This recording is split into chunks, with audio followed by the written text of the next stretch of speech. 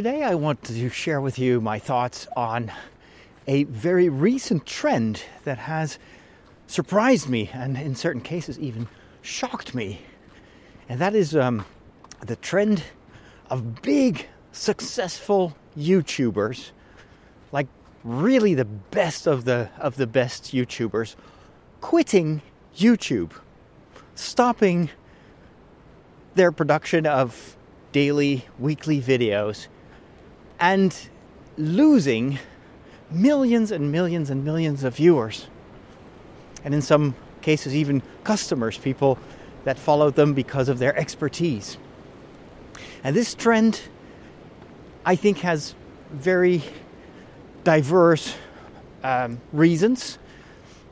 But I would like to discuss some of the reasons that these YouTubers themselves bring to the table in their farewell videos, because I think that there's a message there. There are things that I can learn, that you can learn from what's going on right now on social media, on YouTube, and to a lesser extent also on other video platforms like TikTok and Instagram Reels. But before I share my thoughts, I wanted to mention that I had unexpected visitors this past night. Unbeknownst to me, in the middle of the night, something happened in my kitchen. And at first, when I woke up, and I was still a bit drowsy, I didn't sleep that much for reasons that I maybe get to later on in this episode of The Walk. But after a short night's sleep, I headed to the kitchen, made myself some coffee, sat down, and everything seemed to be as usual. Nothing wrong. The kitchen was a bit of a mess, and it had been for several days. I'd been baking my own bread because I didn't buy a new loaf of bread for the reason that if I buy a loaf of bread, being alone and the only person who eats bread, and only once a day, because I sometimes have a warm lunch where I'll make some noodles or something else, or salad, or because in the morning I don't eat bread but oatmeal instead. So I don't consume a lot of bread, and I tend to put the loaf of bread in the freezer and just take out the slices that I'm going to eat, and then put them in the toaster.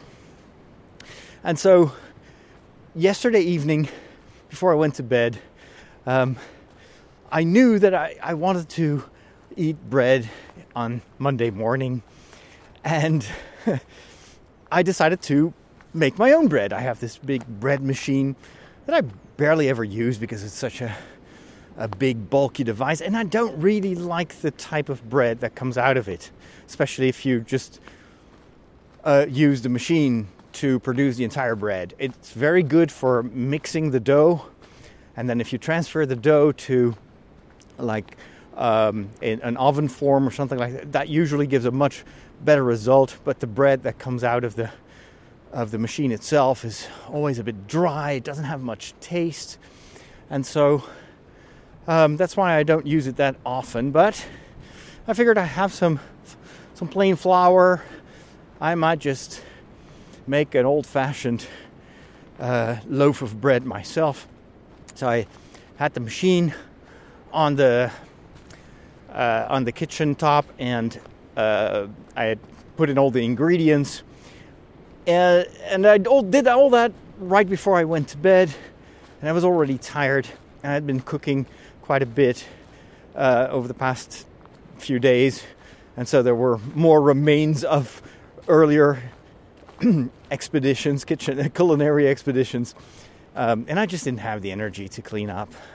It's been a busy week, and so I left everything on the kitchen top, and so that's why the kitchen was a bit of a mess. So once I had taken the bread out of the machine, of course I needed to cut it. And I have this big bread knife, very sharp, and I keep it in a drawer underneath the oven. Because it's a large drawer, and that's where I put all my big utensils that I don't want to mix up with my regular cutlery. And so I opened this drawer, and the first thing that strikes me is that there is this oven glove that I bought a few months ago. It's a very thick gray oven glove. I think it's from IKEA, and it's very well insulated. Because I've burned my hands before trying to take something out of the oven. And the thing was that where the thumb used to be, right now was all this fluff, all this isolation material that is there to shield my hands from the heat of the oven. And it was all over the place. And I saw that around the oven glove, there were these little black specks of something, and I immediately recognized it, and you have guessed it by now. Mouse droppings. A mouse, or maybe multiple mice, had somehow figured out how to get into that drawer. They can't get in there from the front, but they probably hopped in from the back of the drawer, which means they are underneath the whole, all the drawers that form my kitchen top. And they had bitten apart or taken apart that oven glove. My guess is to find nesting material. They must have somehow sensed that there is fluffy material on the inside that they could use for a nest. And so the mice droppings, the destroyed oven glove was all the proof I needed as a kitchen investigator that a major crime had taken place. And my initial reaction was, of course, like probably all of you would react, like, oh no, I don't like mice in my kitchen. Now I need to clean out that drawer. And not only that, if they come back, I need to make sure that my kitchen is completely clean. There's no food whatsoever that might attract them and might be an invitation for them to stay. Oh wow, they redid the paths, the walking paths here in the woods. That's wonderful. They put a layer of grit. And that's good because it's been raining this night, and all the snow is gone. So yesterday it was -3 degrees in the morning, and right now it's 10 degrees Celsius. So we went up so much in temperature, and now all the snow and the ice that has melted is how do you say that? Drenching the paths here. So maybe that's why they put on a new layer of grit, like stones, to absorb the water, or at least make it easier to walk. Anyway, so I needed to clean the kitchen, but there was immediately a secondary reaction, and that was the familiar, ain't nobody got time for that. I'll do that later. It's Monday morning. It's time for work. I have my schedule. I have goals to meet. I have a job to do. And before I knew it, instead of even cleaning out the drawer, I was sitting behind my iPad, writing on the book that I'm currently making. And I also started thinking about a few scripts for an email newsletter and maybe some videos. And I wanted to prepare the podcasts that I'm going to record today. But I then had to stop myself. I was like, what are you doing here? You're putting work over your own interest, which is to have a clean house. And I know that having a clean kitchen and in general a clean house is very conducive to my productivity. My ADHD brain very quickly gets distracted if my environment is full of clutter. This is true for my physical environment, so the desk at which I work, and also for my digital environments, like the desktop on my computer or on my laptop. So everything has to be neatly stored away, and that has a major positive influence on my ability to focus. Otherwise, even if it's just in the corner of my eye, if I see there's too much clutter, my brain just gets stimulated too much, and then it takes off. Just as what happened that morning. And I think seeing all the clutter in my kitchen overwhelmed me.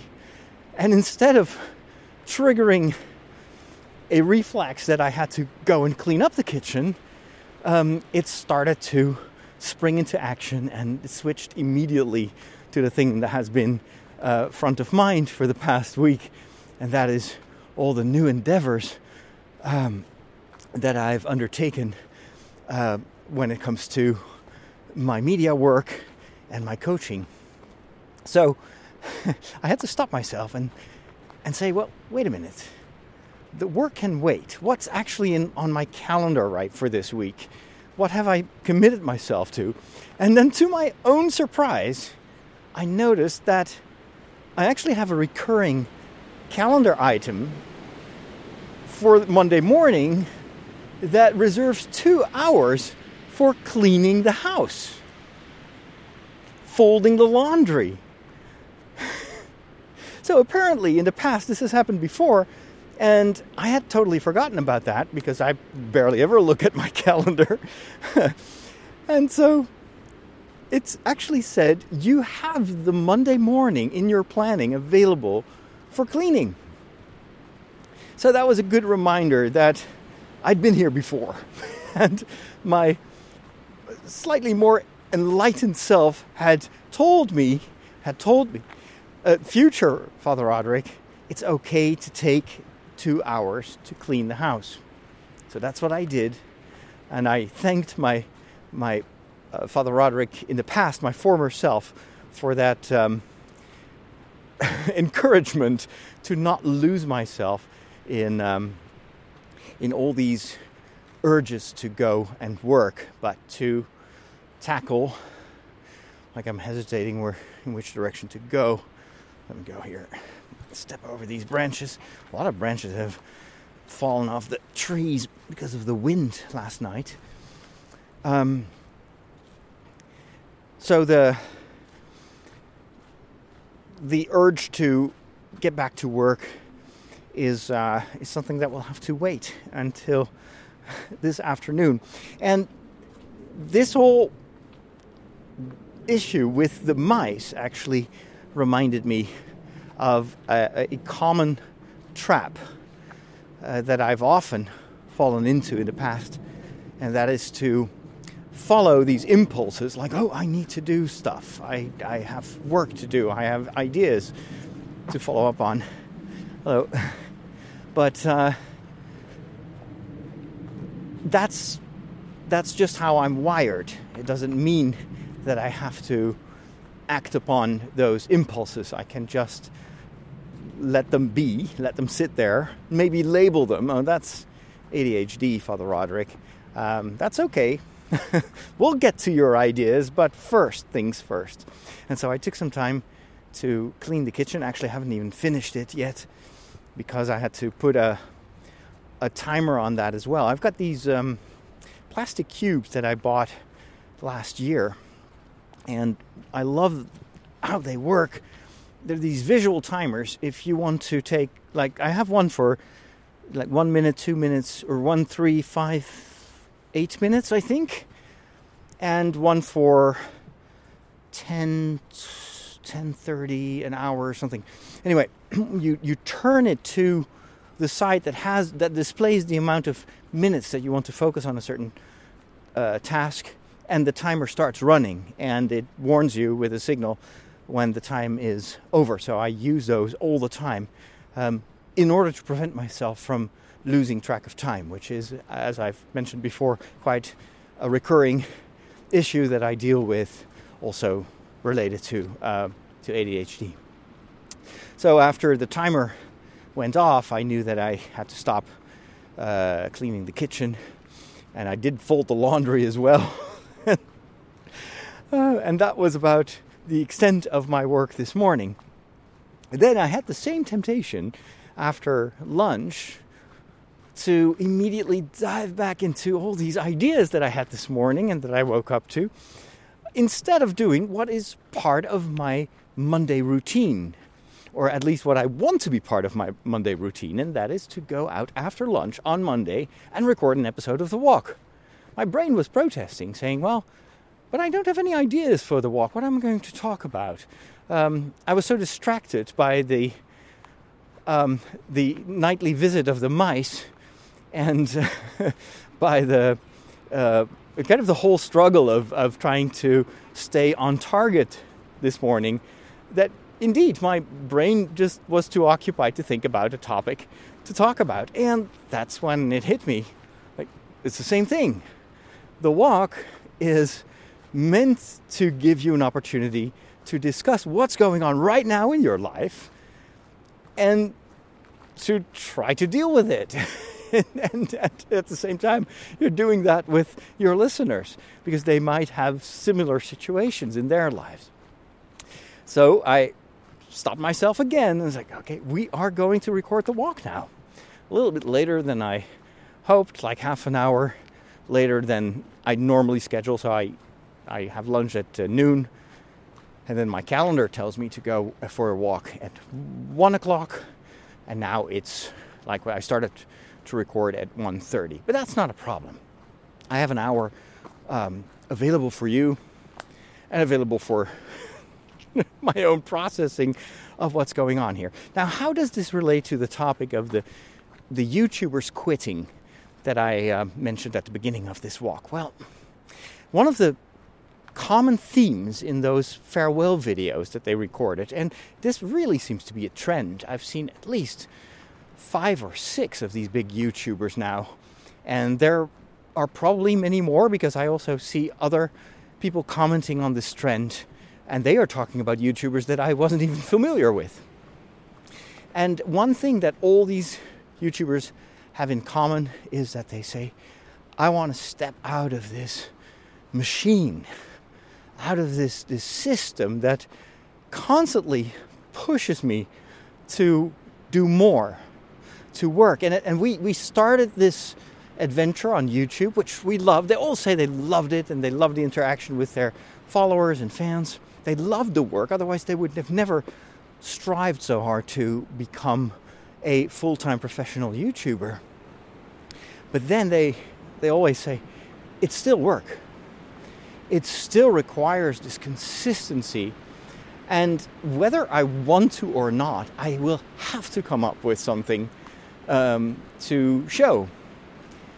A second thing that a lot of these YouTubers mentioned is the acceleration of the demand when it comes to YouTube. They all started around 10 years ago when it was still relatively easy to stand out, especially if you were consistent and you had a very specific angle. Then you could easily amass a very large audience. And since they were stepping into this world of media production at an early stage, they had this advantage that I had when I started podcasting, and I just didn't have that much competition. And back then, it was easy to do that and to also make a profit because YouTube was paying these producers quite well. But as you know, YouTube has exploded over the past 10 years, and so has the demand. And so with much more competition, it became more and more a challenge to game the algorithm, to make sure that you remain visible, that you remain at the top. You see that there is this overall trend in YouTube to accelerate the content, to make sure that there is optimal retention, as they call this. And retention is something that you're all familiar with.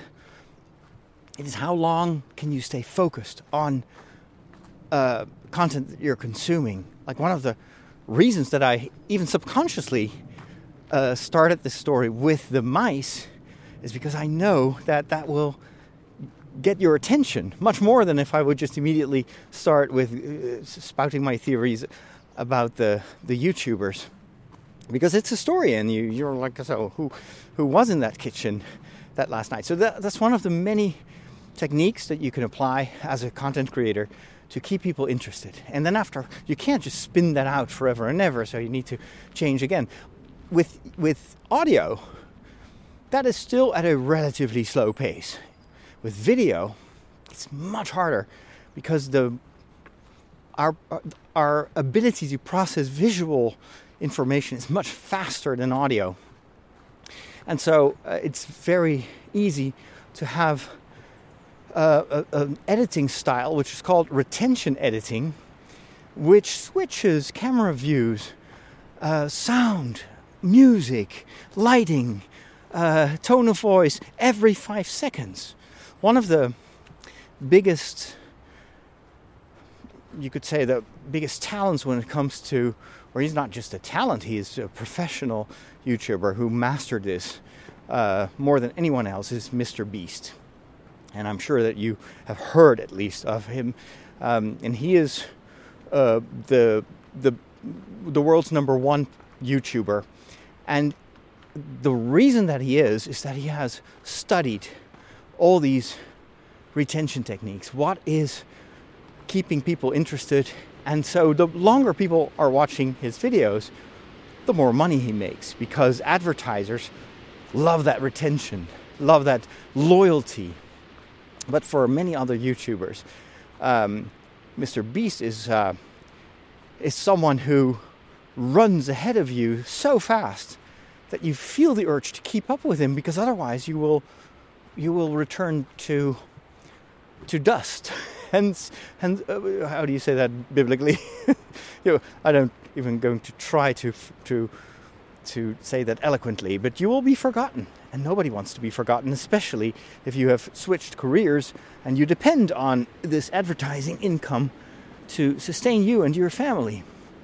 But the downside of this whole retention editing, which I'm also aware of, and I use it in various areas of my own life when I want to communicate something, is also making it harder and harder and harder to produce these videos and to retain. There's this constant pressure to go with where YouTube is going, to try to keep up with what the most successful content creators are doing. And then, of course, the result is burnout.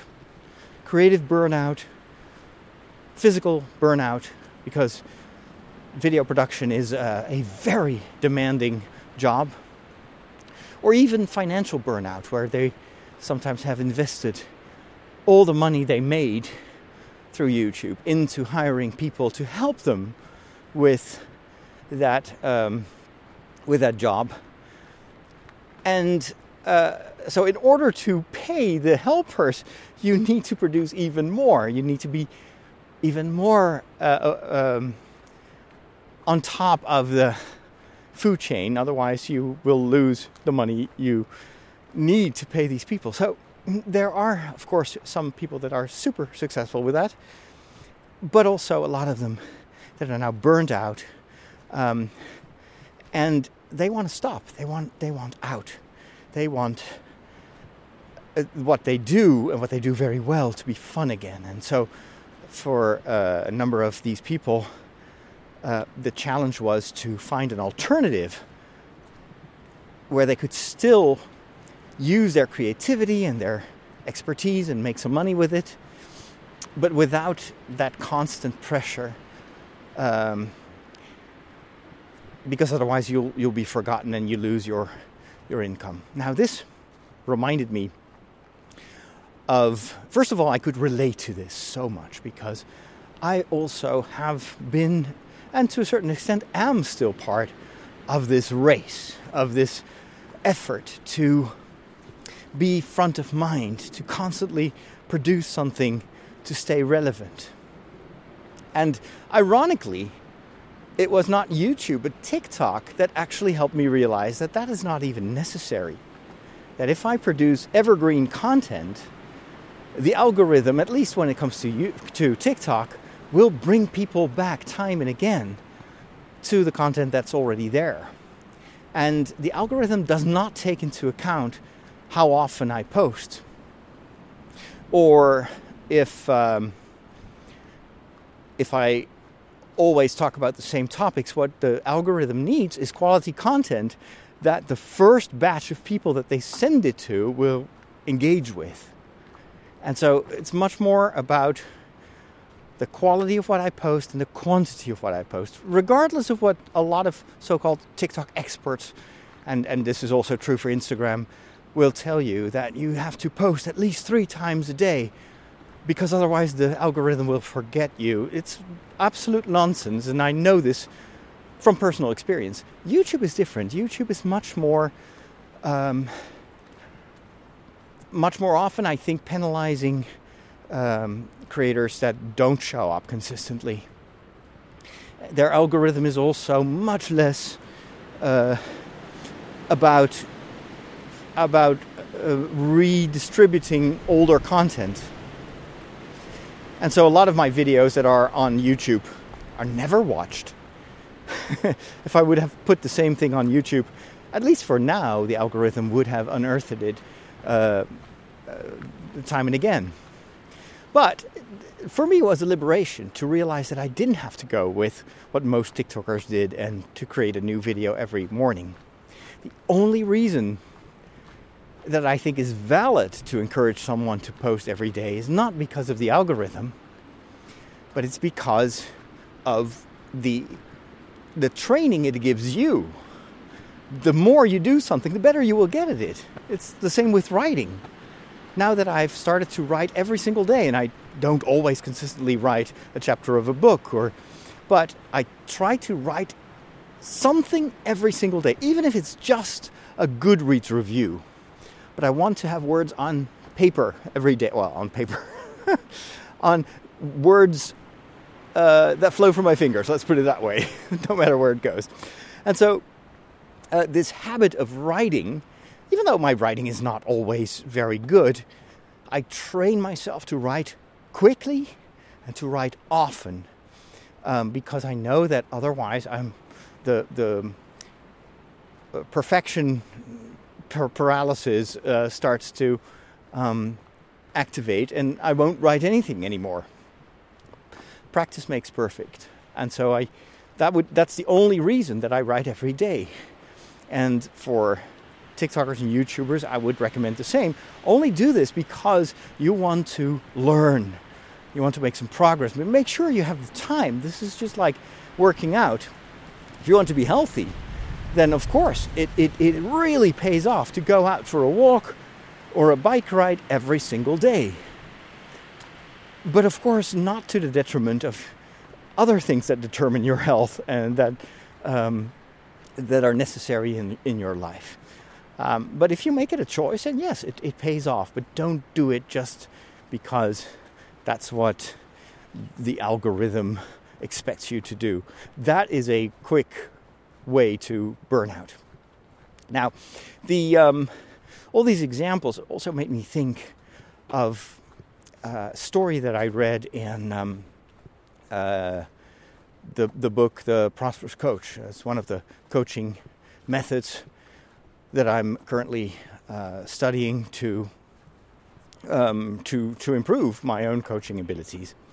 And so one of these stories that are told in the book is about a very successful CEO of a company who has made millions, and he's on vacation somewhere, and it's a beautiful environment, and there's this guy fishing in a boat, and it's gorgeous, and he gets into a conversation, and the man in the fishing boat, when asked why he was fishing there, he says, "I love this. It's like I'm sitting here in this beautiful nature early in the morning, and I catch some fish, and then I can prepare them for my family, and then I go out the next day and I catch some more fish, and I just love the peace of this profession. And then the CEO is like, well, you know what? You should really improve your gear, because with the current stuff that you're using, you're not catching that much. There's much better gear available. It's going to cost you, but that investment will pay off because you will catch more fish. And then the fisherman says, well, why would I do that? I mean, and then he says, well, you know what? If you catch more fish, says the CEO, you will have more money in the bank, so you can hire someone to go with you when you're fishing. And that will double your income. And then the fisherman is again reacting like, well, why would I do that? Well, with that extra income, you could buy a bigger boat. And if you're out on the sea, there's this saying, we need a bigger boat. Well, that's true for you too. If you have a bigger boat, you can actually also start to use nets, and that will bring in not just fish, but also crabs and maybe mussels and stuff, and you could sell so much, and that would make you even more money. And then the fisherman says, but why would I do that? To which the CEO responds, well, then you could not just control the seas, but you could control the market as well. Because then you can hire someone to, while you are fishing, will start publicizing your fish, market it, sell way more, and that will bring in so much more money. And then the fisherman says, well, why would I do that? Well, then, with your personal branding, you could ultimately make so much money that you will be able to go on an early retirement. And then the fisherman looks at the CEO and says, well, so what am I going to do when I retire after building up this entire fishing business? And then the CEO says, well, you know what? That's fantastic. If you can retire early, let's say 20 years from now, every morning you can go out on the lake here and just like catch some fish and prepare the fish with your family and just enjoy life and enjoy nature. And the next day you could do the same thing and you have not a worry in the world. To which, of course, the fisherman says, but dude, that's what I'm doing right now. I think it's a brilliant story that says so much about why it's so important to be intentional with where you put your time and effort. What good does it do to make more money, to have more followers, to create more videos or podcasts or whatever you're into, if ultimately it will only make your life more miserable? And not only that, I think a lot of us feel this vocation to also help other people with what we do. We if you're a parent, you want to help your kids. If you're a grandparent, you want to transmit your values in life to your grandchildren. But if you don't give the right example, if you don't have your own priorities straight, your words are going to mean nothing to them. It's what you do that they will remember. And it's this absolutely true when I think of my own father, for instance, who was so addicted to his work. And he was working so extremely hard that even, on vacation when he didn't have to work, he was tired. He didn't want to do much. We barely saw him on days that he was working. But for what? He always said, well, it's for you. So you have the money to study, and I'm providing for you. And I think a lot of parents are in that mode of thinking.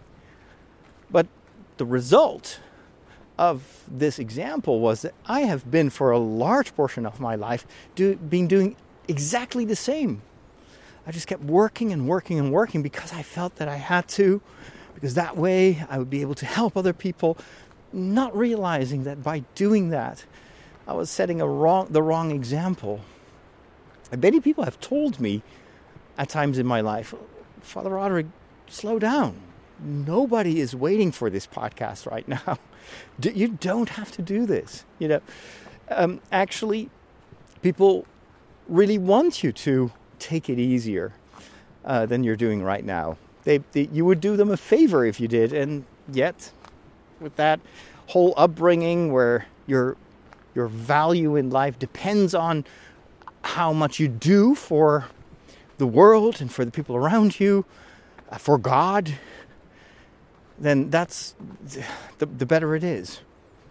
And it's because I see what the results have been in my own life, where I've had a burnout after only being in a parish for 3.5 years. I had such a severe burnout that I was sick for about half a year. I've not been celebrating any masses in the parish for more than 6 months because I was completely overworked. And then later on, I've had these times where I was on the edge, on the fringe of a burnout or a creative burnout. And if you're a long-time listener to The Walk, you may remember some of those moments. And you know what I really enjoy right now in this phase of my life? Is that I'm discovering more and more how important it is to always to be first and do secondly. So my value does not depend on my production, on even not what I do for other people. That is all bonus. God loves me because I am, because He created me. And that's enough for Him. There's no other requirement for God to love me. It's just because I am, He loves me. This is why God is love. God is not just a great God because He does so much for us. He is great because He is. And the same is true for us. We're made in His image. And so for us, we are great, we are wonderful, we're lovable just by the simple act of being.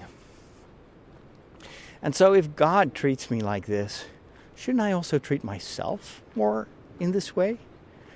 Shouldn't I be more kind and more patient with myself? And the more I discover that art of listening first to, who am I listening to? I would say it's almost the voice of my conscience that finally reveals it. I've always associated my conscience with pressure. You should do this. Should have, would have, could have. You ought to do this. It's your duty to do this. And I'm starting to think that maybe I was deluding myself. That this inner voice was not, in fact, the voice of my conscience or God's voice. But it was my own voice.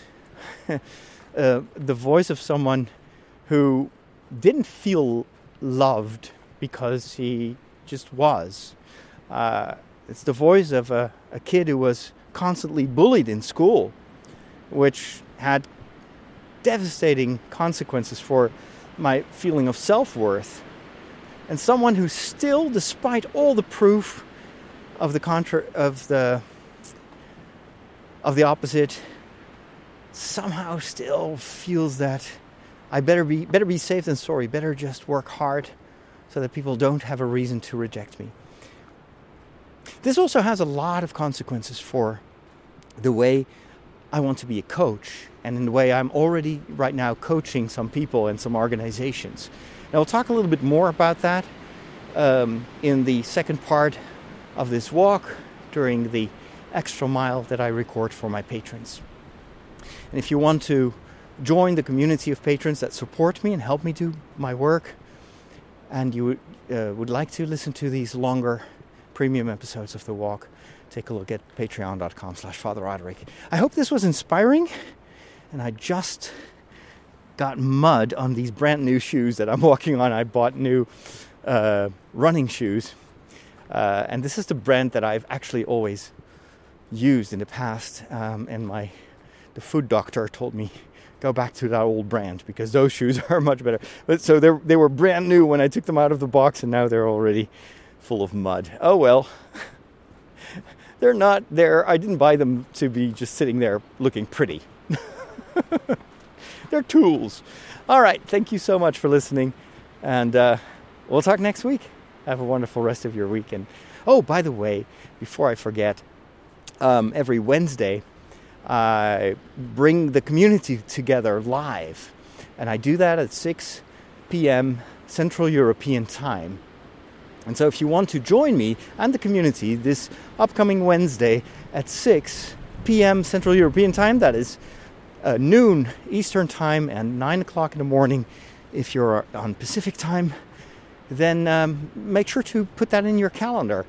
And I'm still experimenting with the form, but I really love this interaction with the community. So join me this upcoming Wednesday, and maybe we'll be able to continue our conversation live. Have a wonderful rest of your day. God bless.